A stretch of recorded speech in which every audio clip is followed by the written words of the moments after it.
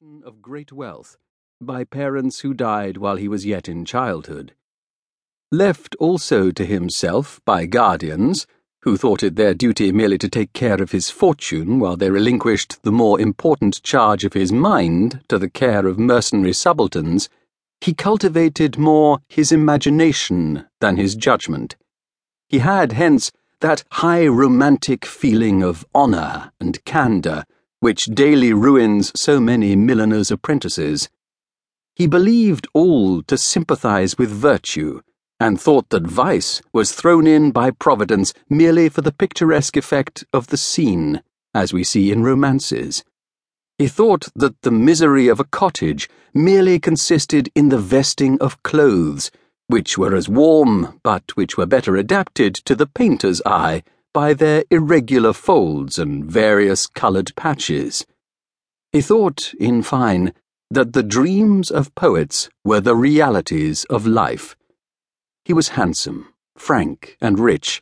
For these reasons, upon his entering into the gay circles, many mothers surrounded him, striving which should describe with least truth their languishing or romping favourites.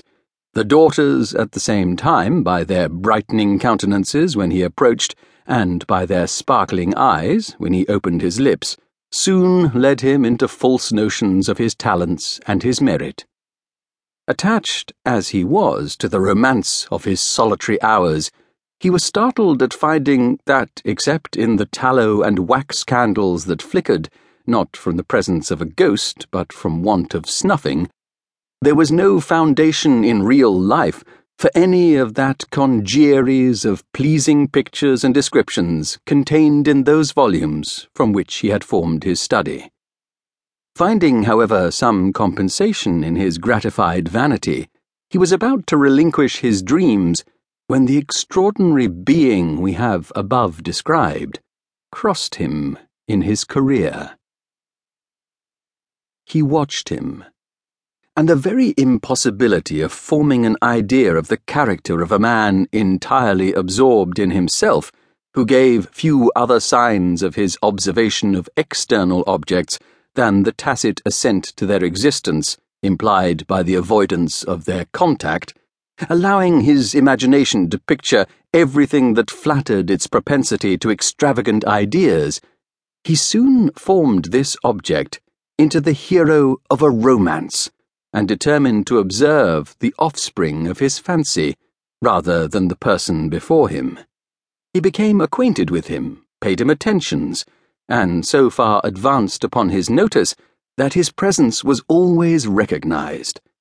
He gradually learnt that Lord Ruthven's affairs were embarrassed,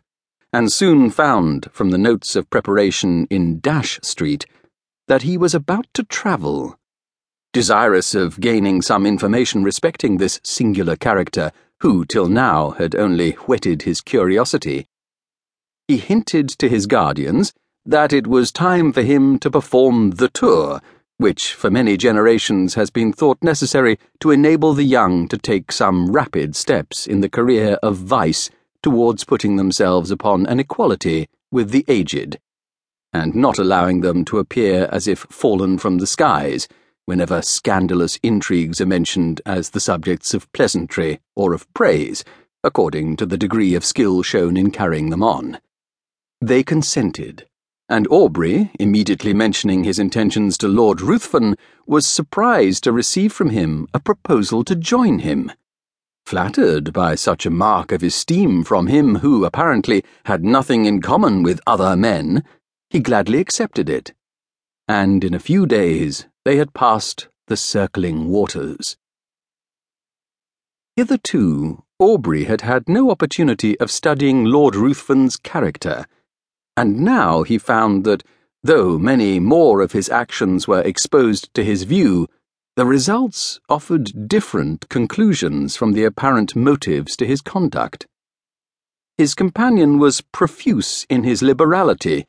The idle, the vagabond, and the beggar received from his hand more than enough to relieve their immediate wants,